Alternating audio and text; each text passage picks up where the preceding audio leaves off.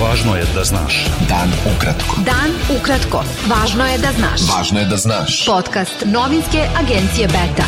Ponedeljak 18. jul 2022. Sa vama je Ivan Vasović. Grčka je uložila zvaničnu žalbu u Srbiji pošto se teretni avion sa minobacačkom municijom srušio pri pokušaju prinudnog sletanja u severnoj Grčkoj. Grčki ambasador u Beogradu dobio instrukcije da uloži žalbu srpskoj vladi kako bi naglasio potrebu da grčke vlasti budu unapred obaveštene o prirodi tereta, rekao je zvaničnik grčke vlade koji je zatražio anonimnost do objavljivanja zvaničnog saopštenja. Prenosi agencija AP u izveštaju iz Soluna. Hrvatska će dozvoliti dolazak predsjednika Srbije Aleksandra Vučića u Jasenovac, ali se to sigurno neće dogoditi pre jeseni, jer je to događaj koji treba dogovoriti diplomatskim kanalima i vrlo temeljno pripremiti, piše zagrebački Jutarnji list. Prema izvoru bliskom vladi, to nije bio slučaj prošlog petka i to se ne radi na takav način.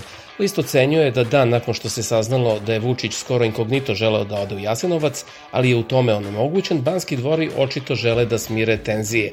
I dodaje da u hrvatskoj vladi preovlađuje uverenje da je predsjednik Srbije inicirao ceo slučaj zbog unutrašnjih političkih problema s kojima se suočava.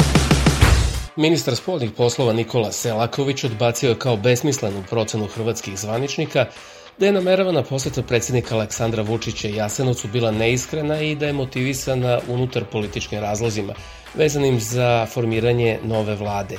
Selaković je ukazao da u noti koju je Hrvatska uputila Srbiji stoji da poseta spomen području Jasenovac ne može biti privatnog karaktera i rekao da je Srbija u svojoj noti Hrvatskoj najavila spremnost predsjednika Srbije i njegovu zainteresovanost da do 17. septembra učini službenu posetu Jasenovcu. Ministarka rudarstva i energetike Zorana Mihajlović rekla je da je izgradnja gasne interkonekcije Srbija-Bugarska strateški važan projekat za energetsku bezbednost i jedan od trenutno najvažnijih projekata u Srbiji. Ona je to izjavila prilikom obilaska gradilišta gasovoda Niš-Dimitrovgrad, na kojem su u ponedeljak počeli radovi na merno-regulacionoj stanici. Ministarka turizma, trgovine i telekomunikacija Tatjana Matić izjavila je da će ovo biti najuspešnija turistička sezona zahvaljujući vaučerima. Rekla je da je produženo korišćenje vaučera do 30. novembra, a da ugostitelji mogu da predaju zahtev za refundaciju do 10. decembra. Ona je navela i da je devizni priliv Srbije od turizma sada za 45% veći u odnosu na isti period prošle godine, koja je bila rekordna i donela 1,5 milijardu evra. Glavni pregovarač Kosova u dijalogu sa Srbijom Besnik Bislimi izjavio je da predsjednik Srbije Aleksandar Vučić nije želeo da se sastane sa premijerom Kosova na sastanku koji je bio najavljivan za sutra, 19. jula, i da je kao razlog naveo posetu egipatskog predsjednika Srbiji. Ideja trilateralnog sastanka je bila da se pripremi teren za sledeći sastanak za ovu nedelju, možda sutra, između dvojce šefova država, a i to je propalo zbog nespremnosti gospodina Vučića da ide u Brisel, rekao je Bislimi. Beta. Dan ukratko. Budi u toku. Službenik Agencije za nacionalnu bezbednost Petar Lazović uhapšen je po nalogu specijalnog državnog tužilaštva kao osumnjičen za stvaranje kriminalne organizacije. U krivičnom predmetu, koji je u maju ove godine po nalogu glavnog specijalnog tužioca ponovo formiran, po materijalu Europola i francuskih pravosudnih organa dostavljenom u julu i decembru prošle godine, lišenje slobode službenik Agencije za nacionalnu bezbednost PL, navodi se u saopštenju.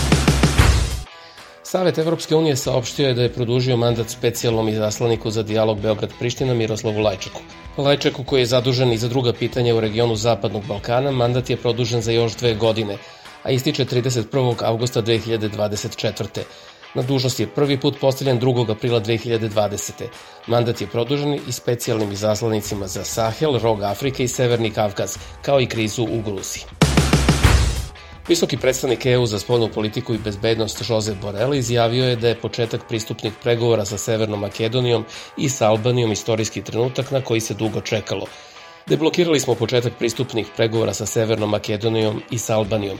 Ovo je istorijski trenutak posle toliko godina čekanja sa statusom kandidata, a da se ništa nije desilo. Konačno glasanje u sobranju Severne Makedonije je otvorilo vrata, rekao je Borrell u Briselu. 6 ljudi je stradalo u ruskom granatiranju Toretska, grada u istočnoj ukrajinskoj oblasti Donbas, objavila je Ukrajinska državna služba za vanredne situacije. Ukrajinski predsjednik Volodimir Zelenski objavio je u nedelju uveče da je smenio glavnu tužiteljku i šefa bezbednosne službe zemlje zbog sumnji o povezanosti zaposlenih u tim državnim organima sa specijalnim ruskim službama. Gradonačelnik Londona Sadiq Khan je objavio više upozorenja sugrađanima zbog ekstremnih vrućina, javlja BBC.